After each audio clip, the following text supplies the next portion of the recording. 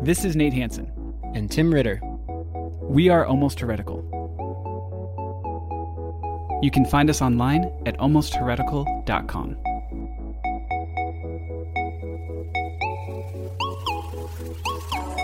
Hi friends, welcome back to Almost Heretical. So excited today to be joined by Hillary McBride. Dr. Hillary McBride is a registered clinical counselor in private practice in Vancouver, BC, and she recently completed her PhD in counseling psychology at UBC. She focuses on the intersection of spirituality and mental health and trauma therapies, embodiment, eating disorders, body image, sex and sexuality, and also feminist approaches to psychology. Her work has been recognized by both the American and Canadian Psychology Associations, and she was recently awarded the International Young Investigator Award for her research contributions so early in her career. You can hear her as a co-host on the Liturgist podcast and also host of the CBC podcast, Other People's Problems, and of course find out more at her website, HillaryLMcBride.com. Okay, so here's our chat with Hillary. Okay, Hillary, thank you so much for joining us and talking. Oh, my pleasure. Yeah, I'm thrilled to be here with you guys. Thanks for having me. Nate and I have both appreciated you and your voice and your work from afar, but super fun to actually see your face and meet you. Yeah, totally. Yeah, I really appreciate the invitation. Glad to be here with you guys. So for those that don't know Hillary, so much of your work, Hillary, at least that I've seen, has been you're a therapist. Mm-hmm. You're currently working on your PhD. Is that right? Done my PhD. Wow, congratulations. Yes. Yeah, big congrats. Thank you. Yeah. In the psychology of counseling, is that right? Yeah. Okay. What some of the stuff I've most appreciated from you is your brain and your way of taking a lot of data, information, knowledge, and making that, especially knowledge around psychology, how the human brain works, how we relate to other people, all of that, but then putting that in a form that is is tangible, sensible, and that we could do something with. Right. Yeah. So I think we're going to pick your brain on a lot of that stuff today around therapy, psychology. But before we do, I would just love to hear some of your backstory, how you got into therapy, how you came across any of this, and then where faith and religion helped spur that journey, or maybe was sort of a different part of the puzzle, or whatever, however you make sense of that. Great. Okay. Yeah, let's do it. I tried really hard to not be a therapist. I gave it my best go because both my parents are therapists, and I guess there's a part of me that was like, if I do that, it's going to be because I want to, not because it was the family trade or something like that. So I was actually a performance violinist and did my degree in violin, and that was a really, really big part of my life. I think probably most of my time in undergrad, I was playing violin like 5 to 8 hours a day, like a lot of time playing violin, and classical music was like the currency of my existence. And some of the backstory to that is I was also really struggling with the eating disorder and my own mental illness, and comorbid with my eating disorder was OCD, and I had, a lot of hallucinations and delusions, like things that just happen when your brain is undernourished for a really long time. And decided that there was something about playing violin that was kind of keeping the eating disorder going, this like perfectionistic mentality, this way of seeing the world that was only about doing everything the exact right way. And so left that and went and lived in a birth house in the northern Philippines. And that was my chance to intentionally be around women's bodies in a way that I was hoping would help me tell a new story about my body. Like there's something about birth. I don't know if either of you have kids. There's something about birth that it kind of flips the story of our bodies upside down. At least in my perspective, it did, in that there was this thing that seemed totally wild and otherworldly and maybe even insurmountable. Like some people, when I was with them while they were delivering, said like, I think I'm going to die. And yet this body has its innate wisdom in it that helps us get through that challenge and actually birth something beautiful on the other side. And for me, the journey of being a therapist is really similar to, I think, what midwives do. And at first I thought I wanted to be a midwife. And then I didn't get into midwifery school, so I went back to school to study psychology and realized, oh my gosh, this is what I loved about midwifery. It was that I get to be with people who are in the midst of what feels impossible. It feels like they're going to die. And on the other side, something beautiful is born. If we stay with it long enough, that it's not just mindless suffering, but that we can make meaning out of pain in a way that actually brings us into fullness. So being a therapist was in part something I came to on my own because I realized I love being with people in these experiences of transition and pain that normally make us feel like, I don't think I can do this, or like I'm stuck, or I'm alone, or this is too much for me. To come alongside someone to walk with them through that feels like, oh my gosh, it is everything to me. It like totally lights me up. But the other piece of that is I think I had some really bad therapists. Like when I was really, really sick, I had some real trash therapy that just made me feel totally objectified and like a number, like a pathology, like a diagnosis. And so a lot of my way of doing therapy and my approach to therapy is feminist in nature, but also really humanistic, really about existential, you could say, helping us understand our experience of being human in a way that normalizes the pain and suffering that comes along with being human, and helping us not feel like we're alone in that, instead of increasing people's sense of illness or pathology for what's going on for them. So that's, I could talk at length about all of that. One of the beautiful things about being a grad student for so long is for years and years and years having to articulate, like, what are my perspectives on therapy? How do I believe change happens? Paper after paper after paper that would make you, it would cure insomnia. We'll just say that. I've written so many papers on theory of change. If you ever have a hard time sleeping, let me know. I can send you some of that content. But for me, the intersection of being a person who I feel okay using the label Christian, although it is a word that means something totally different to me now than it did a long time ago. It feels like a really beautiful way to express my understanding of what it means to be a person on a faith journey, which is not necessarily to always find answers to things, but to be with other people, to be in connection as we ask hard questions, as we try to make meaning. My goal in therapy, again, is not to give answers and to provide advice for people. That's actually a very ineffective way of doing therapy, but rather to be with people in their not knowing.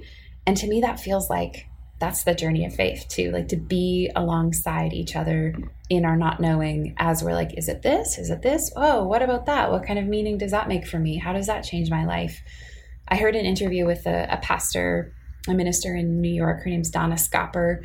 She did what to me felt like a really rich interview with Alec Baldwin on his podcast. And she said something to the effect of like, I don't know if I'm a Christian. It will take my whole life to figure that out. Like it's this kind of unfolding journey of like, what does it mean to consider the teachings of Jesus and to have those influence my life? Like, I don't know, I'm going to figure it out. And I'm committed to being curious about that. And that to me, there's so many parallels with therapy. There's so many parallels around what I think it means to be,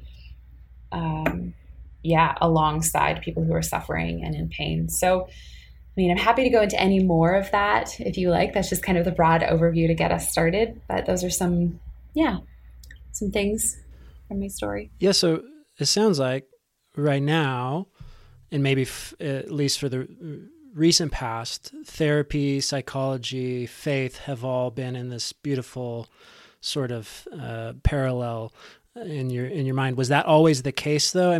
Just because so many people have come from the world of you don't need therapy, you need Jesus, right? Yeah. Was your background, were they ever at odds? Did you have to overcome that? No. Or they were always together? Always together, because my parents were therapists and we were part of a church community. And so having therapist parents who were academics and researchers, being a person of intellect and a person of faith was never at odds.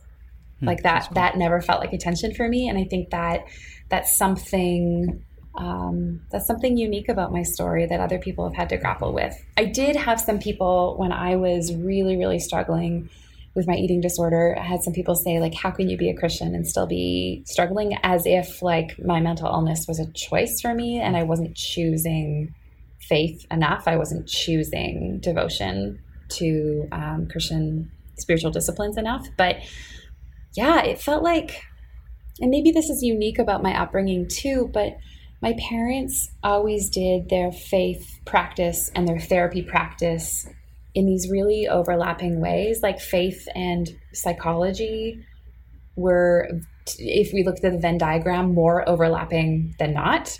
And what that meant is that my parents set up their practices. My dad had a private practice in addition to teaching in a university.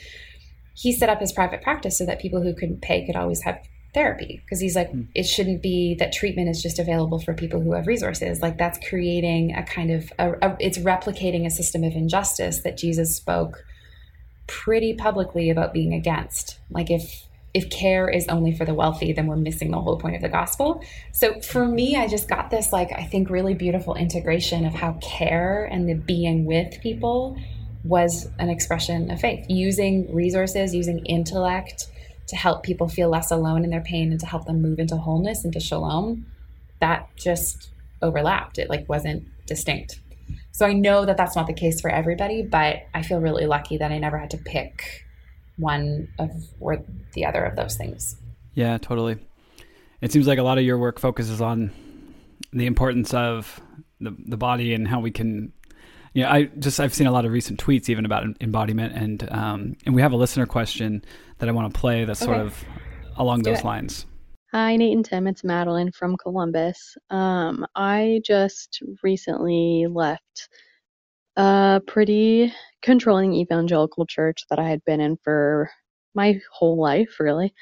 And so growing up in that context as a woman and being told that my body is bad and dangerous and my desires are dangerous, and also being closeted and gay on top of that my desires are extra bad.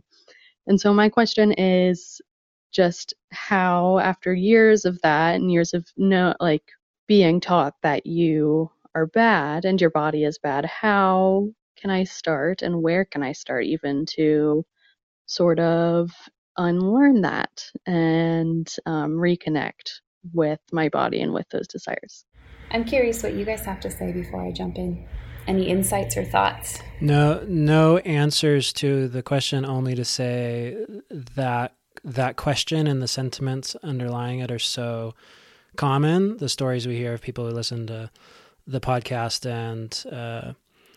and so many of people I've known from evangelical upbringings have dealt with all the same disastrous results of purity culture and body shame and stigmas around sex and marriage that people have not been able to overcome for 15 years of trying. So all that to say, my only addition is I know there are more people like Madeline out there dealing with similar questions. Yeah, similar. Just the first thing that came to my head was that, and then also definitely don't feel pressure to introduce yourself back into one of those type of groups, even if it's not the evangelical type, but maybe a better version of that. And I just know a lot of times, maybe 3-4 years ago, even when I started to rethink some of this, I still would have pushed someone maybe towards church and towards some sort of experience like that. And I think I'm just a lot more comfortable saying, like, you probably just need a break from that and to find some answers in different ways and to find health and wholeness in different ways.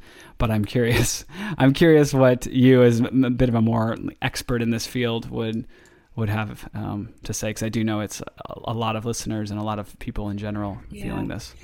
One of the complications of my licensure and my registration in my regulatory body is that I'm actually not allowed to provide advice or clinical input for people I'm not seeing. So asking listener questions in a platform like this is kind of complicated for me because I can't give Madeline advice. Right. So what I'll do is I'll try and speak more globally. It's one of the things that's like kind of unique about my job and makes me maybe distinct from a Dr. Phil in terms of like how I make ethical decisions. But I can speak generally to like this kind of body of people who have experienced this in their faith community, where there was a really damaging message that the body was bad. And there are subsections of people who get layers and layers and layers and layers added on top of that. Not only is your body bad, but you're queer, so you're extra bad. Or, you have fluidity in your gender identity, so you're extra bad. Or you're a person of color, and this is a white space, so the way you're expressing your emotion, the way you're moving, the way you're being, the things you're asking for make you extra bad. One of the things that I think about for people who I've been seeing, for people who I work with clinically who leave a faith context where they have been told their body is bad, is they think that leaving the church will give them space from those messages. And what they're not often prepared to encounter is that the church is doing a really good job. Some churches, I should say, not globally, but some churches are doing a really good job of funneling that message of your body is bad to you. But they're like a microphone, a amplified version of something that our sociocultural context in the West is also saying. So we leave the church and we think like, oh, good, I'm away from that. But every single piece of media that we see is also saying, yeah, but if your body doesn't look like this, it's bad. And we still have homophobia, and we still have sexism outside the church community. So the problem is like the church is this amplified voice of something that's actually going on a broader cultural level. And what we'd like to be able to do, I think, is say that the church is distinct from culture. But what we don't realize is that the church is actually, and the way we interpret scripture and the way we understand theology is very much based on our positionality in our certain context and place and time. So what's going on around us culturally, as much as we wish it wasn't the case, is also happening in the church and vice versa. So if we're going to try and do the work to heal, there often has to be some more intentional work to find spaces outside of not just faith communities, but also the broader sociocultural discourse to be at home with ourselves.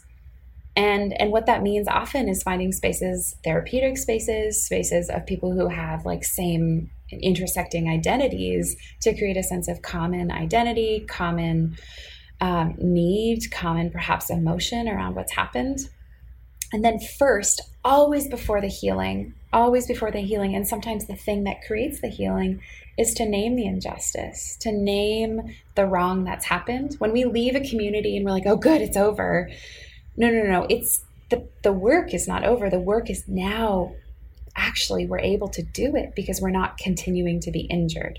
So for an example of this, if a woman's in an abusive relationship and I'm doing trauma therapy with her, and every time I do trauma therapy with her, she goes back home and gets abused again, it's really hard for her to know that her body is safe. The trauma therapy that we're doing can't really actually kind of like sink in and create the repair it needs to. Yes, we have to be out of the context that's dangerous and problematic, but it's only when we're out can we actually start doing the work to do the repair.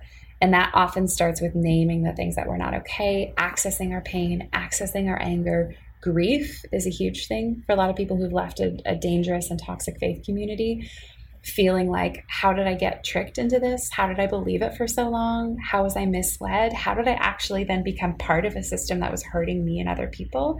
There's a lot of reckoning that has to happen there. And only when the wounds have been named and there's been a place to say the things that we haven't been able to say, can we then start thinking, okay, what do I do to rebuild again? And for us, particularly for women or people, queer people, people with different gender identities, people of color, whatever these people are, whoever they are, where there's been this extra layer of your body is bad. One of the things that I mentioned earlier was finding spaces of people who affirm the goodness of your body, practices that affirm the goodness of your body. And I know it sounds really, really simple, but I often with people will just have them put their hands on their body as a way of connecting to themselves and saying, I'm so sorry you went through that. As if to say that to themselves, like to name the hurt that happened. And in doing that, not only are you naming the hurt that happened, but you are connecting with yourself and addressing that your body is carrying some unfinished business. And it's okay for your body to take all the time in the world to heal.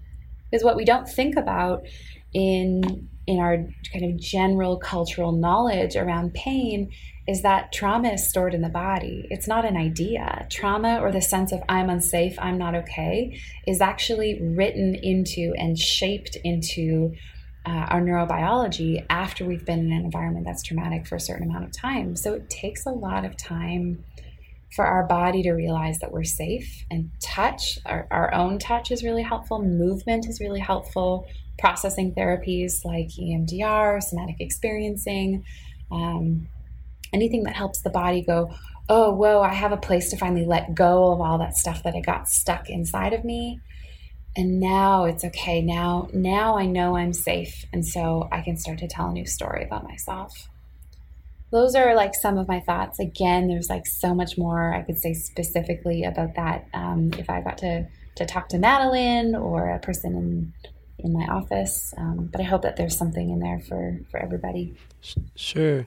Let me, because as you're sharing that, I was feeling a lot in my own body of something that I think Nate and I have felt pretty often since we started a podcast about 2 years ago, which is, at one level, we think the podcast has been pretty helpful for some people.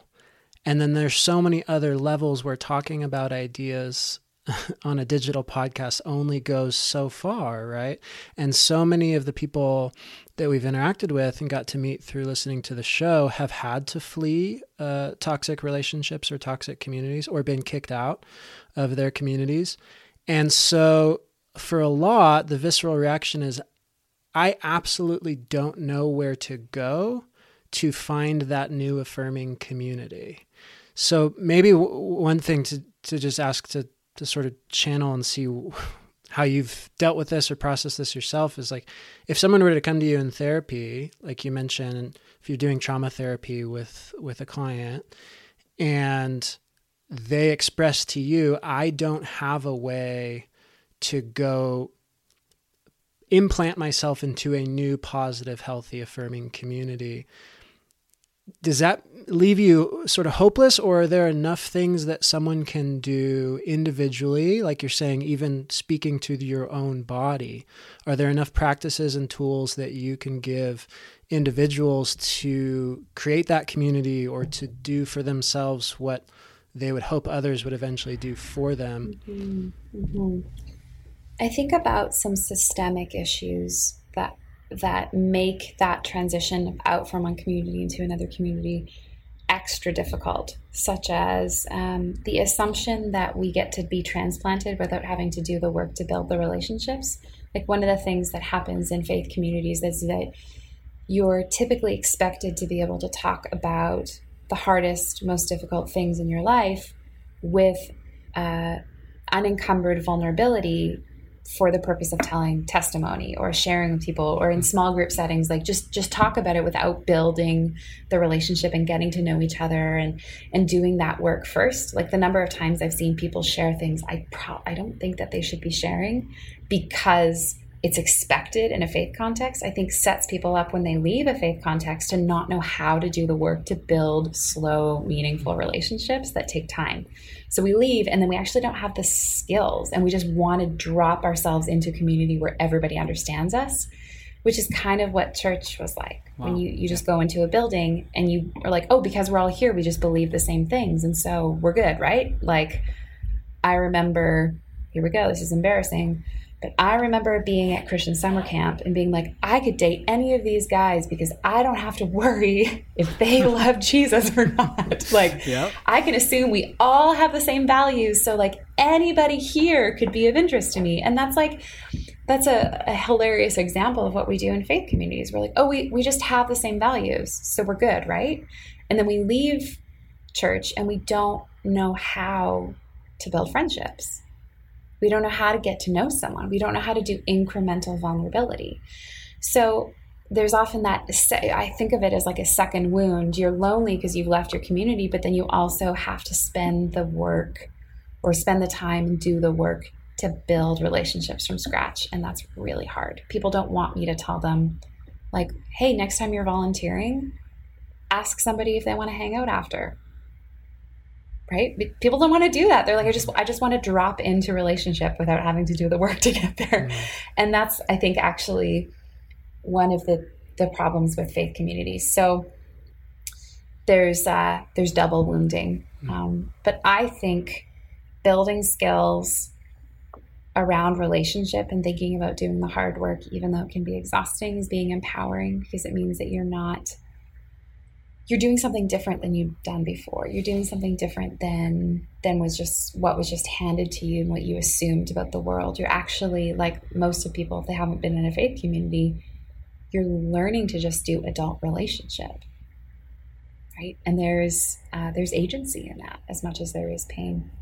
And I think about therapeutic communities too, finding groups of people who want to do work on themselves, finding personal growth or spiritual growth communities, volunteering, group therapy opportunities where you are meeting people for the purpose of like self-reflection and self-growth, retreat opportunities. I think of that stuff as being helpful, but I wish there was a panacea, and there isn't. We have to do the work. But you're right, it can start with like being present to ourselves, which I think is this added skill. Like when things get hard relationally and we're lonely, instead of beating ourselves up about that, we know how at least to be compassionate to ourselves and name, like, there's a reason this is hard. Life looks a lot different than it did before. And it's not because you're bad, right? Talking to yourself, it's not because you're bad. It's because this is new and you haven't done this before. I think there's something so heart-wrenching for those of us that spend a lot of time either in a church or like working for churches, where the idea was this was a hospital, right? It was the place you could crawl into and be cared for without building the structure. And especially for those who have realized that place actually is the thing that hurt them. And then there isn't an alternative hospital to just go crawl into, that we actually have to start building something from scratch. It's almost like too much disillusionment, too much disorientation to swallow, I think, for some. That phrase, incremental vulnerability, feels like such a spot-on phrase, and such a it puts a finger on how much different this is from the panacea, right? It is a very different approach. Yeah. Hey, Brian, do you know anyone that was once a teenage fundamentalist? Oh, Troy, you know that I was, because you and I have a podcast called I Was a Teenage Fundamentalist. I did know that. But you know what I find myself asking these days? No, I don't, but I think you're going to tell me. What about all those things that church gave us definite answers for? What are we supposed to think about all those things now? Well, funnily enough, that's what we're doing for Season 5 of I Was a Teenage Fundamentalist. Ooh, Brian, I sense the Lord at work here. He works in mysterious ways. And we are going to unpack these things. We're going to find out what we do think about them now. So tune in to Season 5 of I Was a Teenage Fundamentalist, the official podcast for the Azusa Street Revival. I'm not quite sure that's true, but it is available wherever you get your podcasts.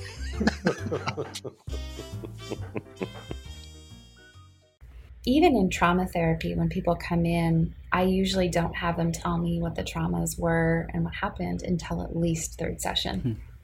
Because even if I'm a therapist and you've decided on some level you can trust me, I want for you to pay attention to your body enough that your body knows that you can trust me. Wow. Even if, because of, you've signed a confidentiality agreement, you think, oh, this is going to be safe. How do you know I'm going to keep you safe? Even if I'm not sharing your information. So I even tell people in therapy, especially people who have spiritual trauma, don't tell me your trauma. It's not safe for you to do that yet. You don't know me. You don't know how I'm going to respond. We have to have maybe a little bit of a little vulnerability or a little bit of a risk, and you get to see how I hold that for you. And then you can decide if it's safe for you to tell me the rest of it.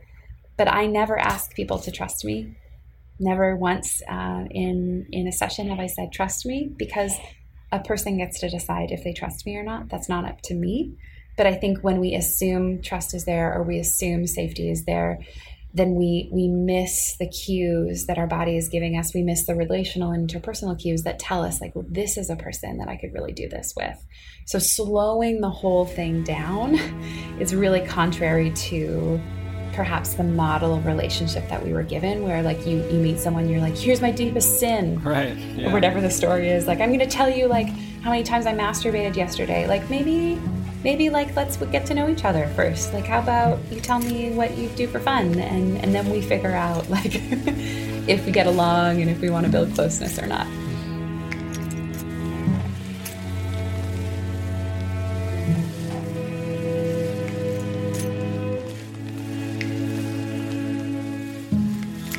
Hi, Nate and Tim. This is Stacy from Jacksonville, Florida. And my question is for Hillary. I've heard her in other interviews, and one of the topics that she's spoken about is how to maintain healthy relationships with others who are not at the same place in their faith walk. So my question is along those lines. What is a good way to explain our deconstruction journey to close friends and family in a way that will leave some space, perhaps for a respectful disagreement, but will not sow discord? I really appreciate in advance the response, and thank you very much. You know, I think it's so easy for us to leave a kind of maybe dogmatic or a sense of a certain faith and do deconstruction and have the sense that we know the truth now.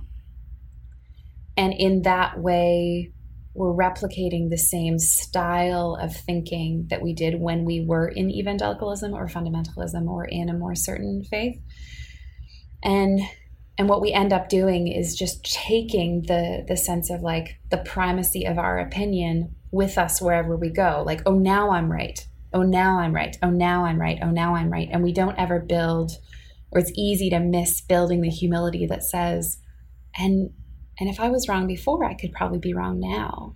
And maybe the thing that isn't as important to me now as it was then is having certainty. Maybe what's important to me now is asking questions and building closeness and mutual respect and safety in relationships. There's something in psychology. It often happens when we often talk about it when we're talking about addiction. So that's where people might have heard this, but first and second order change. And the idea is that sometimes we change the thing on the surface, but we don't change the thing underneath. So let's say somebody is like, I don't have a substance use issue anymore, but I have a compulsive work. I'm working compulsively. Or I'm not self-harming anymore, but I'm constantly numbing by using my phone.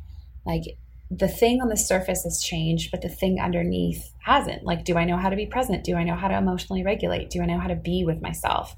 And so what I notice in a lot of people who are leaving these faith contexts is they change the thing on the surface, but not the underneath. So we leave the ideas of evangelicalism and fundamental Christianity, but we don't change the way that we think. We don't change the how or the process by which we come to understand truth or how we see ourselves in relation to other people. So one of the best things that we can do, especially if we have done a deconstruction and other people haven't, is to hold with humility that our views have changed and that they may continue to be a reflection of where we're at in our life, but not necessarily objective truth. And that means we're kind of widening a bit of space on the inside for us to hold multiple realities at the same time. It's a really advanced skill. It takes a lot of emotional maturity and existential maturity to be able to do that, but to be able to say, this is where I'm at, and that's where you're at, and all of it is good, and all of it is okay, and all of it is useful, and all of it is part of this unfolding story of us being human. That takes a lot to be able to do that. And I think that one of the things that gets in the way of that for people is the negative association with the old belief system. So it's really hard for me to hold both of these as valuable at the same time when you are identified with a value system that I've actually intentionally tried to push myself away from. But to me, I think that there's growth that happens when we allow ourselves to not be right and we allow ourselves to be in the presence of people we disagree with. That takes a lot of, as I mentioned earlier, emotional regulation to be able to say, we can be here at the same time and see things differently, and I can still believe you are good. Most of us have also not been taught how to disagree well with people. in one of my philosophy classes that I took just a couple of years ago in my PhD, one of the professors talked about having challenging and complex conversations about ontology and epistemology by leaving 20 to 30 seconds in between when someone finishes their answer and when we jump in to speak. And how often, this is just like kind of a practical tool, but when somebody is saying something that we disagree with, most of the time when we're listening, we're just listening for how they're wrong, and we're listening for what we're going to say next, and we're listening for how we're going to jump in, and we forget to actually hear what a person is saying. So 2 questions from my research methodology that I really love, and this is hermeneutic phenomenology. 2 questions are, what is that like for you to believe that, and what does it mean to you? So instead of being caught up in the system of are you right or am I right, really getting into a person's experience to get to know them better. Maybe it's okay if we disagree, but I can get to know something about you that helps me see your inner world in a way that actually makes us feel closer. So I like to ask questions, like I said, what is that like for you to believe that? Like, how has that been helpful for you? Tell me about what that means for you and the meaning you've given to that. And usually what ends up happening is we feel close to a person, or at least we understand why they believe what they believe. Sometimes we get the added bonus of that person being like, oh, I don't really know how to answer that question. And they realize that they don't know why they believe what they believe. And it kind of opens up an opportunity for us to be like, oh, that's, I've been thinking a lot about why I believe what I believe. And it's probably part of the reason why we don't believe some of the same things anymore. But understanding that we don't get primacy, or that our truth doesn't eclipse the value of somebody else's truth just because our beliefs have changed, holding multiple realities at the same time, actually listening instead of just waiting to speak, and asking questions that help us explore a person's experience instead of arguing about what's right or not. I think that those things are helpful when trying to maintain relationship with people who maybe we have different beliefs from, and it takes the onus off them changing for us to be okay, which is kind of like borderline codependent. Like, if I can only be okay if you believe what I believe, then we're just doing the same thing we always did in evangelicalism. So being able to say, oh, I've transcended to that, to the point where I don't like those things and those don't work for me, but I can be okay even if you believe something different. It may even be a mark of healing, or a place that we could attend to help us along in our healing. Yeah, I really love that. And then also at the same time in my head, I'm thinking, I'm putting myself in certain situations that I know I've been in, or maybe heard from listeners about, where, at what point do you need to take a stand, I guess, to kind of push you on that a little bit when it comes to maybe our queer friends, or people of color, or just marginalized groups out there, when maybe what someone is believing is, it almost feels insensitive to say, like, well, you can believe that and I can believe that, almost like that there's good people on both sides kind of thing.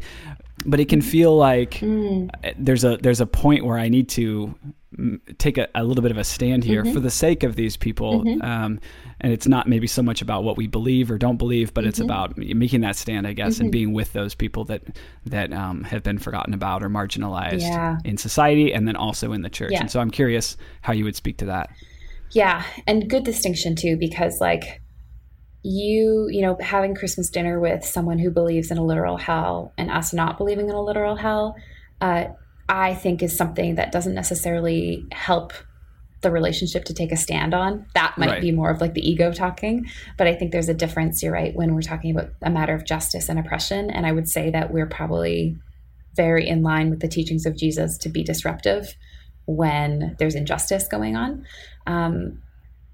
The challenge that I have with that is we don't change people's mind by getting angry, and we don't change people's mind by being like, I'm taking a stand. In fact, we can ask ourselves, like, what is the outcome I'm hoping for here? And often when people are going to change, it's a long game of conversation and being like, hey, I disagree. It's really important for me that all people of all bodies get access to all spaces, and my views on scripture and homosexuality have changed. And so I'm wondering if you could tell me a little bit more about what you're thinking and how you came to that conclusion.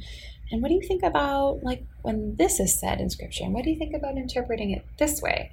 So if we're trying to change someone's mind, the only way to do that is like long-term relationship and dialogue. if someone perceives us as threatening their perspective, they're actually less likely to change their mind than ever before. So if we're going to take a stand, we tend to have to do that in a relational way if it's actually going to have any impact. But what that usually looks like when I've heard people do it well is like, hey, I don't actually think it's okay to say that. And I'm really concerned about the kind of the values that you're espousing when you talk about it like that. And it's hurtful for me because there's some people in my community who identify as the people that you're speaking poorly about. And it's making me feel like, I wouldn't want to bring them here, or I don't feel safe being here because you're using speech that seems to have a lot of hate and anger to it. And that doesn't make sense to me. So even when we're taking a stand for something, are we taking a stand that makes us feel good about taking a stand? Or are we taking a stand in a way that's actually going to help someone see a different way? Obviously, the complexities of every relationship are different. And this often happens around holidays when things are complex and there's like a lot of pressure and expectation that things are going to go well. So I'm a big fan of the circle back conversation, which is like, hey, that's not okay to speak like that. I'd love for us to not use speech like that, like homophobic speech or hate speech at the dinner table. Why don't we talk about such and such instead? So shifting the direction, but then coming back like a week later and to say, hey, Dad, one of the things that you said at dinner was really not okay.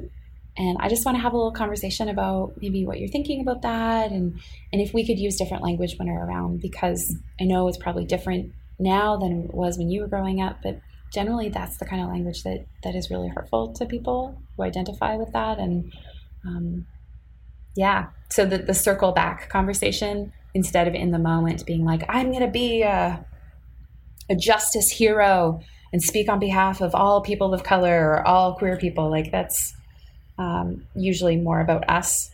And it's like interrupting unhelpful conversation and then having conversations that really get into the why those conversations were happening in the first place that tend to create change long term. Does that answer your question, Nate? Yeah, totally. That's good. And I think I was feeling that too. It's like, what are healthy ways to make a stand then? Like if it does feel like it's about me doing this and it's going to kind of shut the conversation down, it's not necessarily going to lead somewhere productive. And I'm vaguely familiar with a lot of those studies too that show that that's not really where change comes from. So no, that was really helpful to hear. Can I maybe get some free therapy while we're on the call? Nope. And so this whole chunk of the conversation, I'm feeling two things, and like they're two lanes. And so the first is I'm a strong one on the Enneagram, highly prone to judgmental black and white thinking. And so in one lane, I'm like, yes, I need to not pick every battle. I need to convince people to think different things. I need to not demand that my brother give up his guns at the Christmas table, like that kind of stuff. And it's been a long journey that I've been on of sort of like, okay, how do we actually just relate to one another? Like, how is change going to happen? But then, just to give you a teeny synopsis of some of my story, I worked for a church, was very close with it for many years, and then was fired, lied about, and manipulated by that church. I'm so sorry, Tim. Thank you. And one of the things that I've it's easy for me to think about the people that did that to me now 2 years later, 2.5 years later, and not feel too emotionally tense about it. But as soon as I think about the people who were friends of mine that still go to that church and know what happened to me and have decided that they're going to stay anyway, then my whole body wants to seize up in a whole flow of feelings. So basically one thing for me feels like finding humility, choosing to listen instead of speak all the time, some range of those things. And another one feels like survival. And it's been more of, for my wife and I, can we even still talk to these people? Is a 10-minute phone conversation going to take more out of us than we have to give. It's more of like, what do we need to do to protect ourselves, kind of thinking and framework. So I'm internalizing this whole conversation about, how do we relate to family or friends that are still in different worlds? And I'm imagining that either people are feeling both of those as well, or maybe more of one than the other. Are those two sides of the same coin? Are those entirely different? What I'm calling it feels like a survival effort on one hand, and feels like maybe toning my language down on the other hand. Are those actually part of the same processes of doing relationship with people? Or would you say, if it is that emotional survival thing, that it's a different calculation? Are we going about thinking about relationships and maintaining friendships in a different way if we're feeling like it's been so traumatic that to stay will actually hurt? Yeah, I feel the complexity of this question and how different it is for everybody. Like, I don't know what those relationships are like with those people and what you believed about those friends before this all happened, and what you believe about them now, and what they said and what they didn't say. And I think there's so much individual variability in these situations. But I guess I feel not sure how to answer that without it being either specifically about you or without making generalities that wouldn't apply to everybody. Sure. I guess my struggle whenever we're talking about relationships and trauma in communities that felt safe and now feel unsafe is that I think we want a catch-all answer. I think we want if I do these things, I'll be okay, and either my friendships will be resolved, or they'll change, or I'll be okay without them. And life doesn't really work like that, and I don't think healing works like that either. And I wish that there was a way I could say, well, if you do 50% of this and 50% of that, or if it's mostly about survival and just 10% of oh, but I'm listening to you too, that will be okay. And what that doesn't account for is what they're going to say and what they're going to do and what happens for you when you are communicating. It's just so painful when relationships change and we feel hurt by people that we trusted, and we don't really know what to do with that, because I think we think that things will be clean, like people will side with us, or we won't be friends anymore. And the reality is that most of the time those relationships are messy. I'm feeling caught in how to answer your question without answering it specifically. Yeah, well, and I think maybe part of what I'm expressing or asking is just, isn't it always that complicated, right? Like just in this short conversation, I can feel, 5 very strong emotions pulling me in 5 different directions, right? And so if we're talking about how do we relate to people who are the people from our past world, won't that be just as complex and strained and and difficult a thing to figure out, where for me, I'm saying it's, even without trying to calculate it, it has just been a different question for various different people in my life. Absolutely. I think it's so hard. It's so hard to grieve friendships. It's so hard to grieve when relationships change. I mean, I think about the number of times in my adult life when there's been something that's happened and a friendship ends, relationships that were deep and mutually beneficial and edifying and complex, but also part of real life. And when they change, how painful it is, and how much we want to do one of the other, run away or just placate to try and keep the relationship going. And it's so hard to walk that space in the middle if we don't know what to do. Do we stay in friendships or relationships that are still hurting us or hurting other people? Do we leave? How do we leave in such a way that blesses the other person and wishes well for them, and perhaps invites them into seeing things differently, or letting them know the impact of their actions on us without them feeling shamed? Gosh, it's so hard to know what to do when things are messy in friendships and relationships. And especially when I think we've been sold a story in church that this is family and we do life together, because it makes us feel like we really have to grieve the death of a family. Yeah, so I'm feeling the complexity of this and noting your 5 emotions that are pulling you in 5 directions, and how just how real that is. It's so real. I'm so sorry. Thanks. This is probably too broad of a question. In your experience, does long-term participation in conservative forms of American Christianity, does that help or make it harder for people to be mentally, physically, spiritually healthy? I think it probably depends on a person's developmental life stage. I think it depends probably on the context in which they're living and the other socioeconomic and cultural factors that are going on around them. Like, it's a very privileged white question for us to talk about the values of deconstruction when we could leave a faith community and still survive.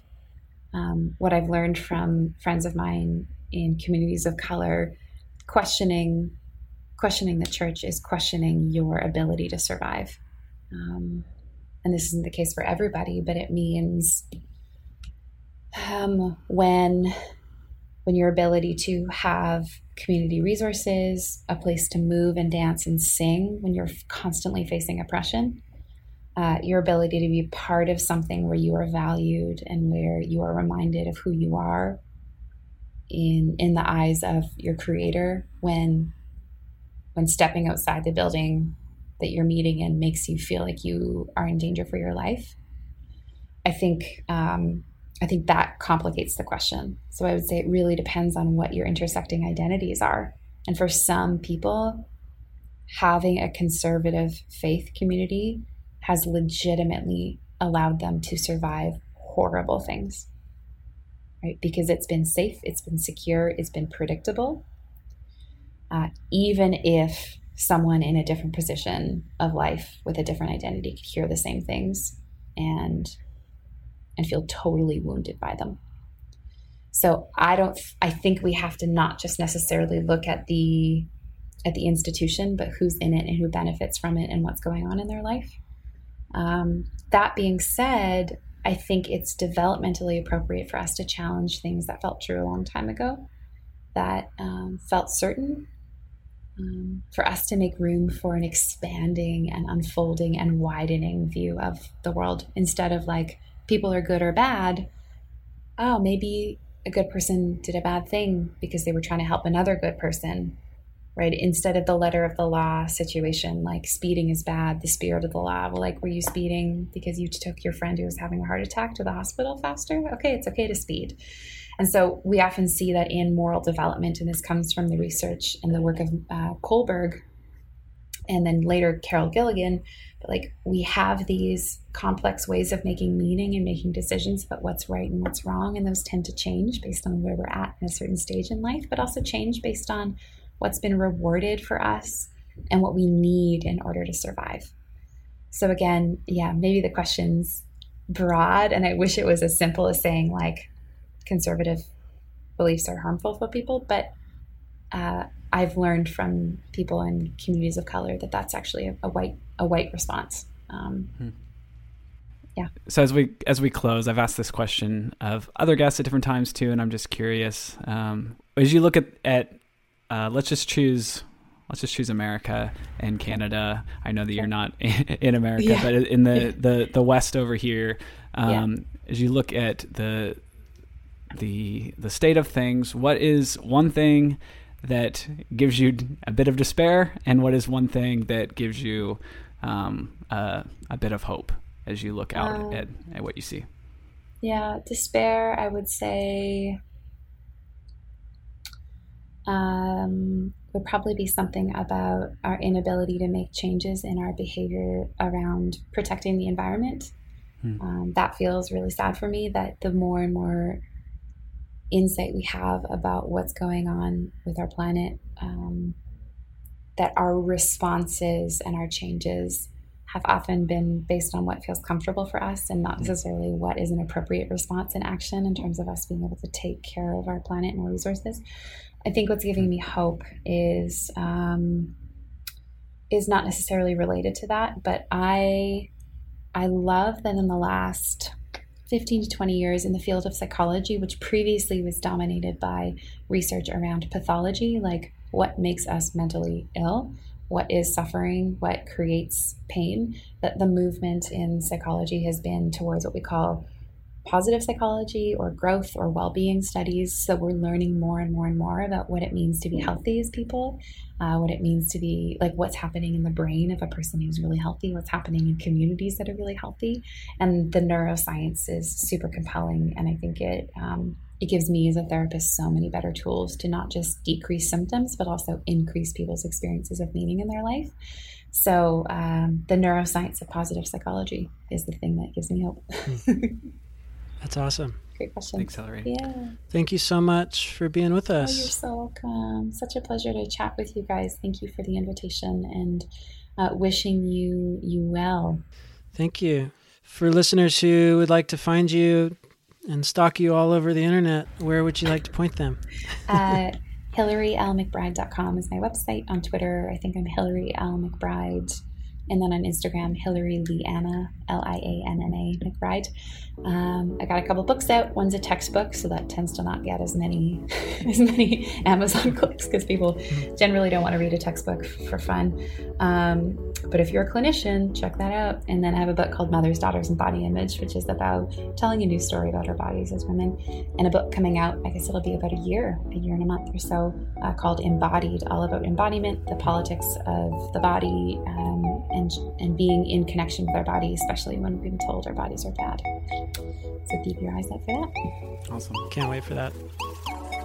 All right, friends, thanks for spending some time with us today. And a special thanks to all of our patrons who support this show.